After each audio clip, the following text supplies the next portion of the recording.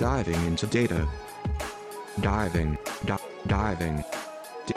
Data. Diving into data. With T.C. Riley. Yeah, it's time to dive into some data, TC. Time to dive on in, Tyler. How you doing today, sir? I'm doing great. How are you? I'm stupendous. Yes? Yeah. That's a big word. Yeah. That's some data. I think a lot of people would just say no, stupid, not stupendous. But I'm going to go stupendous, and I'm going to stay positive today. I dig that. Yeah. I dig that. Did you watch any more of the XFL on weekend two? I did. Not. It's been total transparency. A little bit of, I think, what the public saw in general was a little bit of a dip off. I didn't watch nearly every game the first weekend. Yeah. Only made sure I watched the full local Renegades game here, the Dallas team we got, and checked out a couple others, little here and there, but. My opinion is still exactly the same. This is a really cool thing to fill the void in the offseason. People who are complaining, I think, are frankly expecting too much and are kind of just being it's just a little bit of a sour grape situation. Well, this is the quarterback play isn't as good. Yes, of course it's not. This isn't we're taking NFL teams and just having them play in the offseason. Of course it's going to be a step down, but yeah, it's entertaining. It's exciting. The new rules are still catching me, and saw our first 3-point conversion after a touchdown this weekend. That was exciting. I'm into that. Yeah, and so it's great for what it is. Stop complaining, folks. Enjoy it. It's more football. If you don't want to watch it, go watch something else. Look, I sympathize with the quarterback play has been bad argument because I do think it has been subpar. Hasn't been great. Which has held back some of the games to a certain extent. But that being said, that hasn't kept me from watching it necessarily. And I thought about you because some guy went on some rant on Twitter saying, no, the quarterback play has actually been better than the NFL because their quarterback ratings are, on average higher or whatever. And I was like, first of all, 8 teams, 2 games. I'm positive we've talked about sample size already on this show. Like, you're not about to tell me that... Clearly, Landry Jones is the best. It makes Patrick Mahomes and Lamar Jackson look like garbage. Exactly. That's what I'm telling you. And that's what I'm here to say. Show is over. Turn it off. The data has told me Landry Jones, after 1 game, is definitely better than Patrick Mahomes. You heard it here first. I just saw him in Canton this week, and they're already getting the bus ready for him. Make sure they're going to throw him in there, too. Might as well. I knew it. But... we are not talking XFL today, TC, because we had a really cool sporting event kind of over the past week. We had the NBA All-Star Game, which introduced some changes. And I'm going to be honest, most of the time when All-Star Game formats have changed over the years, they have changed for the much, much worse. Yes. I thought when Major League Baseball went to making the All-Star Game the determining factor. Whatever. Yeah, I know what you're talking about. Words. Home field advantage. Words are supposed to be my thing. When Major League Baseball made the All-Star Game the determining factor for who had home field advantage, I thought that was the stupidest thing I'd ever heard of. Personally, just because I don't need Hank Blaylock for the Rangers, deciding who, when the Rangers are 30 games below 500 at the All-Star break, deciding which team ends up hosting the World Series, having home field advantage. So I completely agree on that point with the MLB All-Star Game. And by the way, Hank Blaylock, what a blast from the past there. You didn't want to go back to Rusty Greer? You had to go a little... No, I mentioned that specifically because Hank Blaylock jacked a home run in an All-Star Game off of... one of the unhittable. That's absolutely right. I think it was maybe Eric Gagne at the time or something like that. Yes, I remember that because I think Michael Young, the next year for the Rangers, ended up having the game-winning double or something like that. There was this period there where the Rangers had 1 rep at the All-Star Game, but they won the game multiple years in a row. Yes, and so then the Rangers make the World Series in 2010 and 2011, and in neither year do they have home field advantage, despite the fact that they should have both years. They got absolutely screwed by the rule.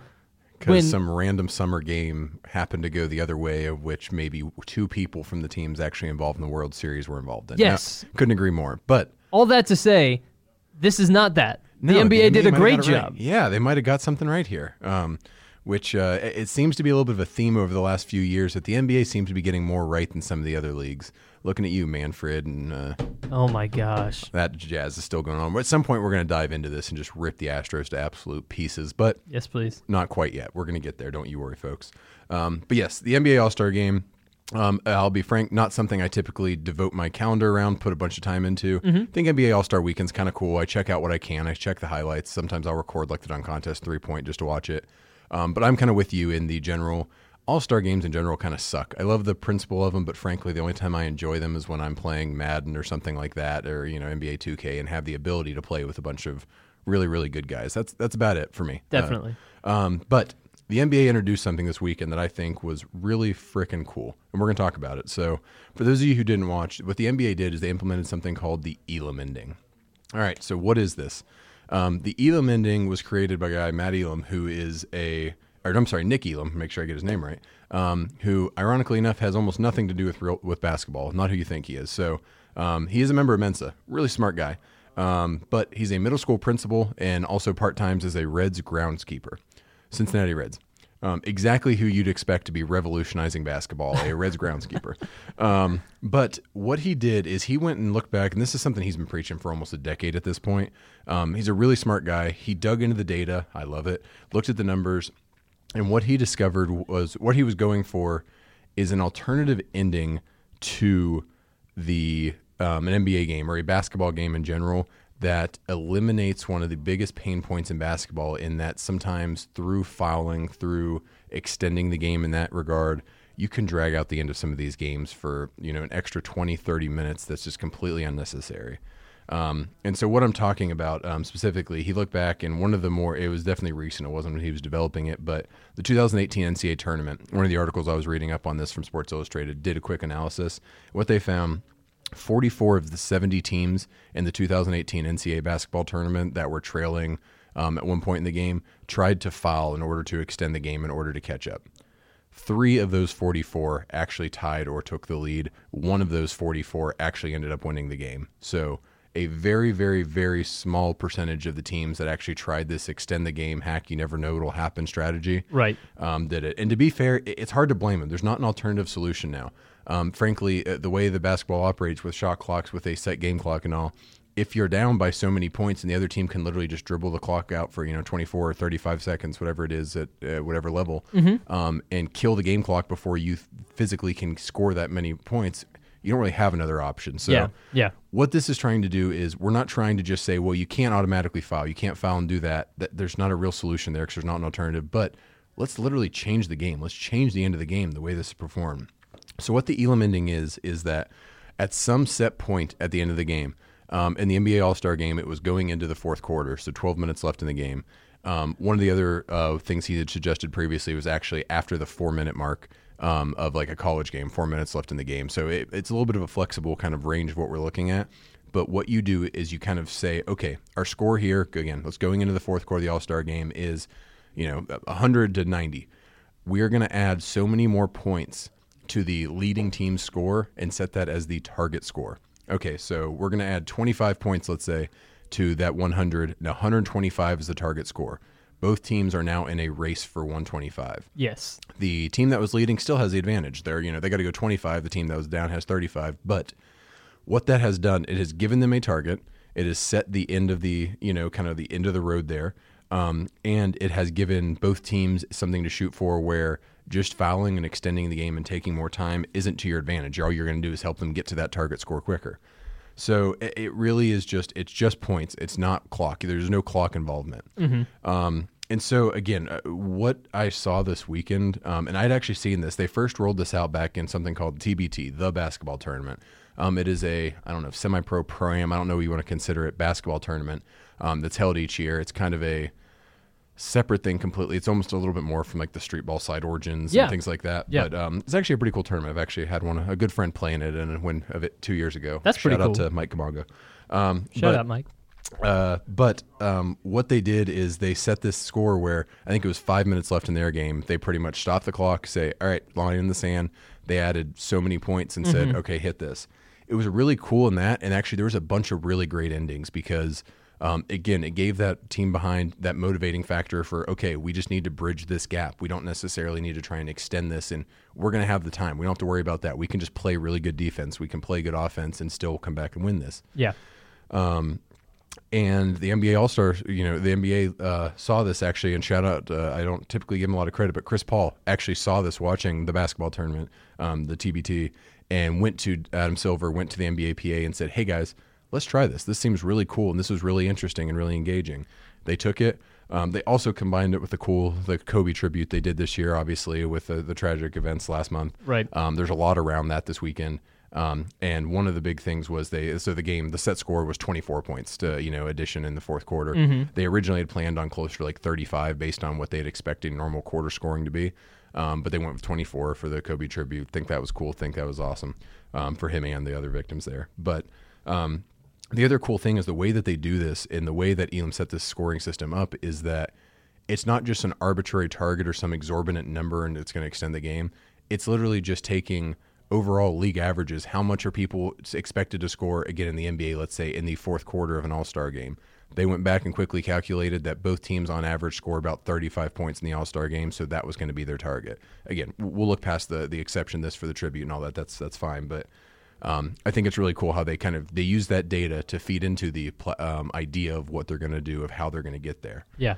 So anyway, all this to say, this is what it was, and I don't know how much you got to watch, but the game was awesome. This was the most engaged I've ever been in an All-Star game. Definitely. The teams, they literally had the same starting five running the entire fourth quarter, with the exception of Trae Young and Luka got subbed out for some more veteran guys. I love Luka, but I'm very glad, sir. Please get your ankles better. Stay healthy. Yes, gosh, please just don't mess this up. You're so awesome. But the game went so well. This worked really well. This has been a national story all week. It's been one of the biggest sports topics because everyone is so, hyped on this of this should be the new ending for everything. So one of the articles that they wrote about, and I was reading, was I believe it was CBS Sports was talking about, great, is this going to become something in the NBA is going to implement overall? Yeah. I'm not there yet. This is going to be a topic we debate. I think it was really cool for an All-Star game and something where you have, frankly, not as much of a real consequence. Mm-hmm. I'm thinking maybe in playoffs, I'm not sure this should be the format. I'm not sure you should go this way. Maybe it should be just regular season. I actually had this debate in my head yesterday and then ended up turning around and saying, well, actually, no, it should be just the other way. Only do it in the postseason. Don't do it in the regular season. I'm a little twisted, but I am curious to see where it'll go. But what I kind of laid out is in my head what the major pros and cons are, just very quickly. You can compare the pros. You stop fouling, you stop the hack-a-shack, and just everyone sitting there watching people shoot free throws back and forth, which in effect reduces the time of the game. Time of games is something where all pro sports leagues are kind of struggling with. The consumers today have a much shorter attention span. They expect things a lot more digestible, quick. Even the NFL, the king of all kings when it comes to the TV, is having trouble sometimes keeping people around for a 4-hour game. True. It's just not that fun. MLB is definitely experiencing this issue, which is why they've been testing out the pitch clocks and things of that nature. The other big pro, especially for this game, was that it has to end on a game-winning shot. That's always fun. It's cool to have a game-winning. You have walk-offs in baseball. One of the most exciting plays in baseball, walk-off homer, walk-off hit. You've never had one of those. Yes, you have people who happen to hit a buzzer beater, but it's the clock ending that ends the game. It's not the shot. Whereas this is truly the shot, the basket, unfortunately in the NBA All-Star game, the free throw, that ends the game. And it's just frankly more exciting. It was really cool. So lots of pros. The cons that we do need to, be aware of. Scoring varies a lot from game to game, from team to team. True. It's going to be kind of hard to, if you have a slow it down, back down team, that's a little bit low scoring, more defense. There's a couple teams throughout the NBA who play that style. Mm-hmm. It's going to be hard to compare them for what that score setting should be versus the Rockets, the Mavs, some of the teams that are a little bit more the Warriors of the past few years. Yeah. You have to kind of consider that. Again, both teams have to score to the same target. It's not like it's, within the game itself it's unfair to a team, but how you set that target could be kind of skewed because not every team scores the same. So you got to address that. It could take even longer if you have two very offensive challenge teams. Yes, you eliminate the fouling, but if it's a close game and both teams frankly suck at offense, you could see this extend out even further than it would with the clock. That's a good point. Is to consider. And then the one little caveat is this ending on a free throw, which the NBA All-Star game did. Again, I don't necessarily think it's an issue, but Joel Embiid came out and made a big deal about it. A couple other people have said, for as amazing as it was so anticlimactic to end on a free throw. Frankly, there's not a perfect way to solve for this. Yeah. I was thinking about it, and so I got a couple little alternative suggestions out there. So You don't want to end on a free throw. You can't just say you can't end on a free throw. It doesn't work because then the team just fouls from now until the end of time to extend it. Never let them shoot that free throw. Right, which is what we're trying to avoid in the first place. Exactly. So you've created a new way to end at the same problem. Yeah. But so a couple things you can do is, okay, maybe when we get to that final basket, each team gets 2 fouls before there's free throws, and then you get to take it out. So let's say that, again, in this game, Anthony Davis got fouled. They had one more foul Team Giannis could have done to Team LeBron in order to extend it. That way, you have a little bit of caveat. You try and avoid that free throw and force it into a shot, but you also almost have that safety valve of, okay, you can't just sit here and just, again, every time someone has an open shot, just hack away to prevent it. Mm-hmm. The other thing I thought was really interesting, I actually heard this on G-Bag Nation on 105.3 The Fan the other day. Someone threw out this idea. I think it was someone from their little text-in that they have. Yeah. Take points away. So when you foul, the other team doesn't get free throws. They still get the ball. But you foul a 2-point shot, you lose 2 points. You foul on 3, you lose 3 points. Huh. So you're going for that target score. I don't hate that. It would again, I'm not sure. I'm sure there's issues with all these things, but it's just something. I love that we're having this talk and we're able to bring this up to be able to discuss it, since it is an exciting point. It's something different. It's not the same old. And so again, moving points, getting the other team further away. So if you need to foul, you can, and they can't win on a free throw, but you just made it that much harder on yourself to win because you're now that much further from your target score. A lot of cool things. So the last thing I will leave you with is that one other little thing I've seen pop up in the sports community this week is, well, great, how do we implement something like this in all sports? I think people are missing the point of the Elam ending and why it is so unique to basketball and probably only appropriate for basketball. Right. Basketball is the only major professional sport that the clock can be extended seemingly indefinitely based on fouling, based on slowing the game down. Mm-hmm. And the NFL, penalties don't slow the game down necessarily. It'll just extend drives even further. In NHL, you could do something based on, goals and stuff. But again, penalties and stuff, you don't extend the clock out. It's just a matter of, if you penalize, you lose a player. You hurt yourself. Yeah, it's different. Yeah. Right. MLB is just completely irrelevant because MLB doesn't have a clock. The whole idea is to eliminate a clock. Baseball is trying to go to a clock in order to solve timing issues. Right. Again, frankly, something that if you wanted to take a very kind of unique angle to, is different in NBA, and so the MLB is almost moving back towards the other sports, whereas they're trying to move towards baseball and the not a set clock. But right, interesting. It's really interesting. It's really cool. I loved it. I thought it was exciting. I definitely want to see it in more exhibitions. I want to see it in a larger sample size, maybe preseason, maybe G League. See how it plays out.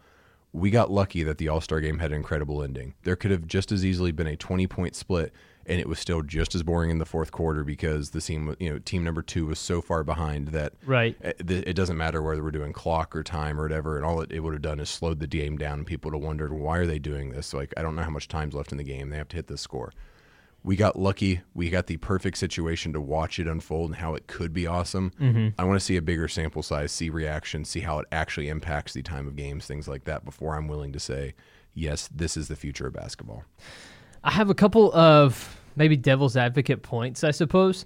If DeAndre Jordan is still on the opposing team, yep, is it still not prudent to foul him even in those situations because he's a 50% free throw shooter? That if every time down the floor you're giving them a 50, let's say you cede 1 point every possession that they have in order to get the ball back, and you make 3, yes, right? 2 or 3, right? Like, that problem could still exist as long as there are bad free throw shooters. Very, very valid. This does not actually, and I probably misspoke earlier, this does not solve what is famously called the hack-a-shack mentality. Yeah. The hack of DeAndre, the hack of Dwight Howard it's been over the years. Because, yes, you are exactly right. If your expected points are still lower per possession with that guy shooting free throws than it is with the team having a normal offensive possession, mm-hmm, it behooves you to do that. I think you still need rules in place where over so many team fouls or a team fouls on a specific person, it starts becoming a one shot and the ball out or something like that. Yeah. You need some protection there. Really, what this is even better for is there's 2 minutes left, we're down by 10, we're going to throw up a 3 every time down the court and foul you and make you shoot free throws, and that last 2 minutes now takes 15. that's much more what it's for compared to the larger strategy of the Hack-a-Shack. But excellent valid point. It's a good. Yeah, it's really interesting to think about. It's and there are also so many webs off of this that you could take I would love to explore, but we probably don't have time today, so we'll just leave it there. But explore the Elam ending in a little bit more detail if you're interested in reading up on it. There are a lot of good articles out there on it, and this has just kind of been your introductory course to the Elam ending. Exactly. This is 101. Now go take the rest of the seminar. Exactly. All right, we're going to step aside for a quick break. When we get back, we're going to look at some analytics and HR, so don't go anywhere. We'll be right back on Diving into Data. Hey, everyone. This is Kevin Stevenson. Listen to my show, I Don't Care, on Friday mornings at 9:30 a.m. Central Time. We'll be diving into a wide variety of interesting healthcare topics that you may not find anywhere else. Find us on marketscale.com and be sure to subscribe on iTunes or Spotify.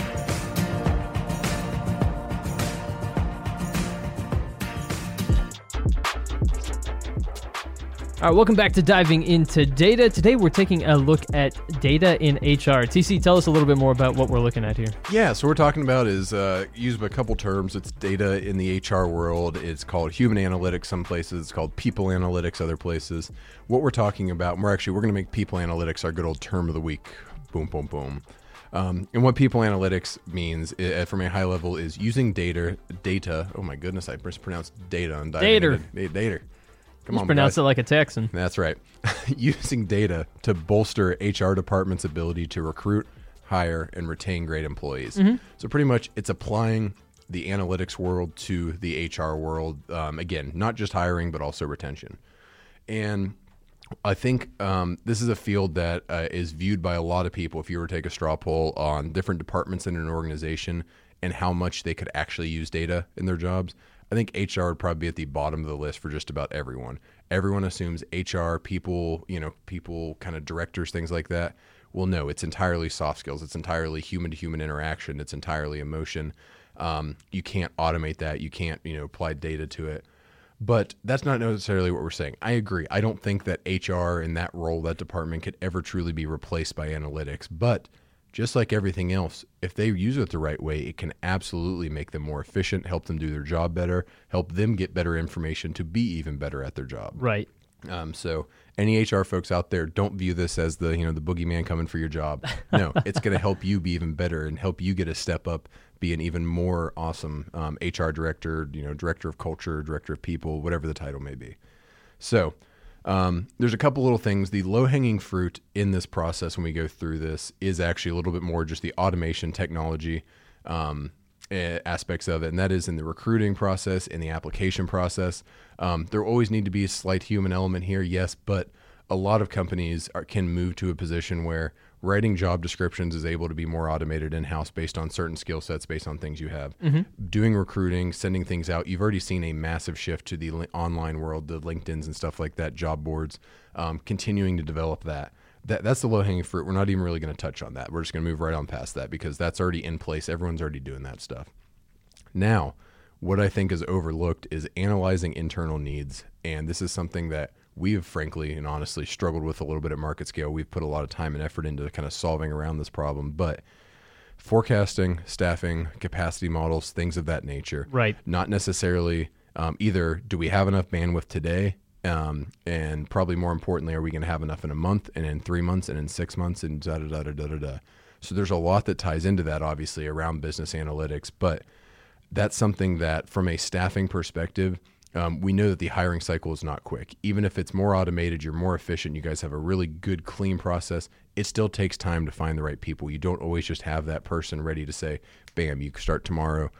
People need time to switch jobs. All this stuff is in place. So what I think that people need to start looking at is what they can do internally in order to better utilize information, better utilize data, better utilize some of the things that they have at their disposal that they're not really necessarily doing. Right.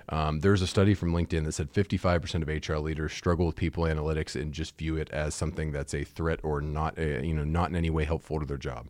Over half of people think this can't be used, and that's just kind of like, no, that's not true.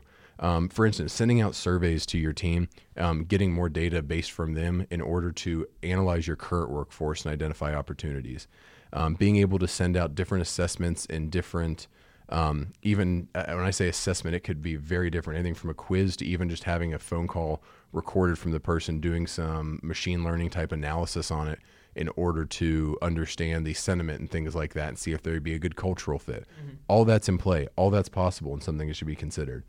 But I think that a lot of people, where I'll spend the next few minutes on here, is analyzing candidates, because I think a lot of people, when I said HR and people analytics, that's exactly where their mind went. Yeah. So we're going to wrap back around a little bit to get into that retention piece of it, not just the recruiting and hiring aspect, but to do what it's due. We know that when you're analyzing candidates, it is a mix of hard skills and soft skills. There's no doubt about it. There are very, very few jobs out there that are 100% soft skills and, just relational type interaction things. And there are also very few that are 100% hard skills.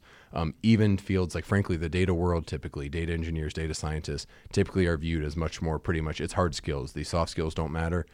I am here to tell you that's definitely not true. The most effective ones definitely do have that ability to translate from one side to the other. That is a necessary component of anyone in any job. But we do acknowledge that there's going to have to be this human element here. There's going to have to be someone who can step in and take this analysis, take these things. Again, let's say you set up some type of almost social listening platform for sentiment based on answers they give to understand their tone. To be able to make informed decisions on whether they're really a team player, whether they're more of an individual contributor, or are they excited about growth? Do they give answers that are a little more wishy-washy? That can help a lot in the hiring process.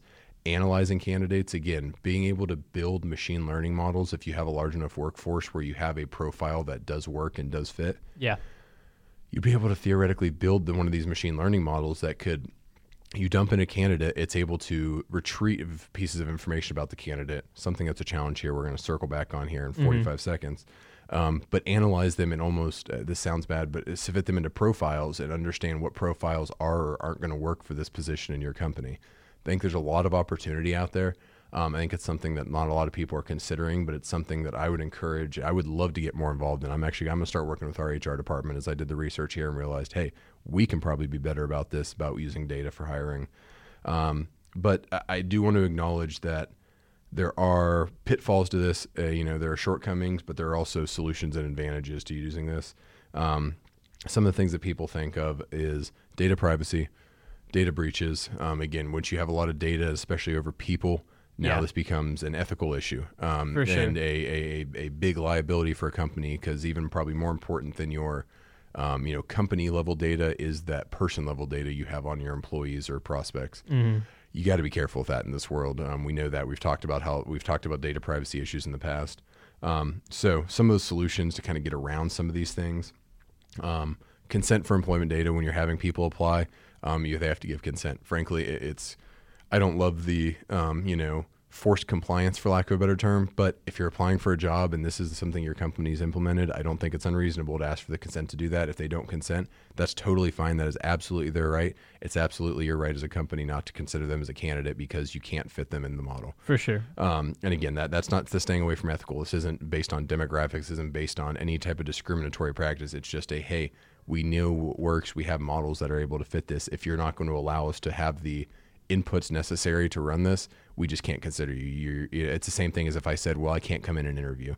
You guys have to decide based on my resume. Well, no, that's not how we hire. Sorry, that's not going to work here. Yeah. Data governance procedures, things about being really careful with data. Again, this is something, frankly, throughout every organization, every department needs to be in place.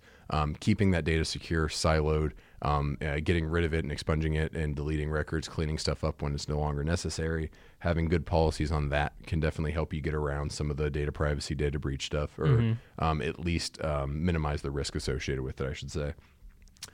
Being very strict on the usage. That's another thing, is the access and the usage of this, being very, very specific about what it can and can't be used for, what can and can't be used. Pretty much make the ethical decisions on the front end of the models, ensuring that there's no ethical lines being crossed as part of this. And then once you've done that and established that only these things, which are, there's no gray area here about the, ethical nature of these, now we can use this data. Now we can be careful about how we use this data. And then anonymizing data if you can, especially when it comes back to that retention piece. Definitely. Sending out more surveys, being able to get more data points on your active workforce. If there's concerns of the big brother watching over my shoulder aspect, you can still anonymize data and use this from a higher company perspective, a higher management perspective for, hey, in our manufacturing sector over here, I don't need to know that Bob has an issue with, his manager, Jane. But if I get a bunch of Bobs to fill out the survey and we realize that there seems to be a systemic issue of micromanagement, let's say, I don't know, whatever we're talking about here, you can use that to coach, educate, work with your teams, make them better, help them work better together. And it can be all anonymous. So we're not even saying that it always has to be a one-on-one solution. It can be general. Where applicable, maybe there is some more one-on-one type stuff there you could analyze. But definitely, the main takeaway here as we're getting near the end of the show is just that analytics and HR haven't necessarily gone together like every other part of the business. Mm-hmm. It's not as easy to see. It's not as easy for people to connect the dots. While fully acknowledging there's a human element, it's something that I think is a massive opportunity to a lot of companies. And as employee recruiting and retention is probably becoming even a little more difficult, especially in a good economy, companies that are able to make investments into this, look into this, even just do some basic research, put in some very, get that really low level hanging fruit. If they're able to do that, they're going to have a lot more success than people who are stuck a little bit doing the old way. And I think when we look 5-10 years, I've seen some studies that this could grow up to like 60-70% the utilization of this in the next 5-10 years.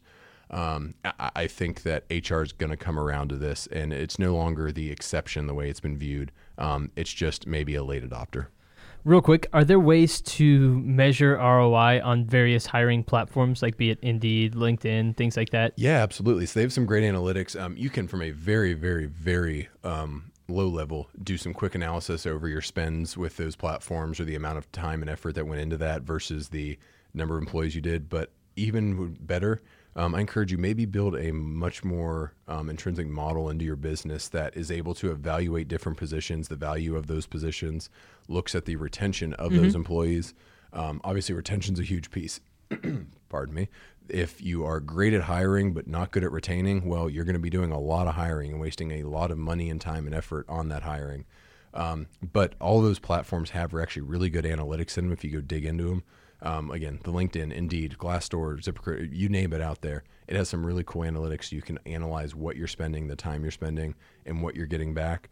The only cautionary tale there is make sure you don't get too caught up in what I've referenced before here as the counting numbers. Just because you have a lot of applicants for something you're not spending a lot of money on does not automatically equate to it being an effective thing. Or, well, we have 95% retention in our operations department of employees year over year. We almost never lose anyone.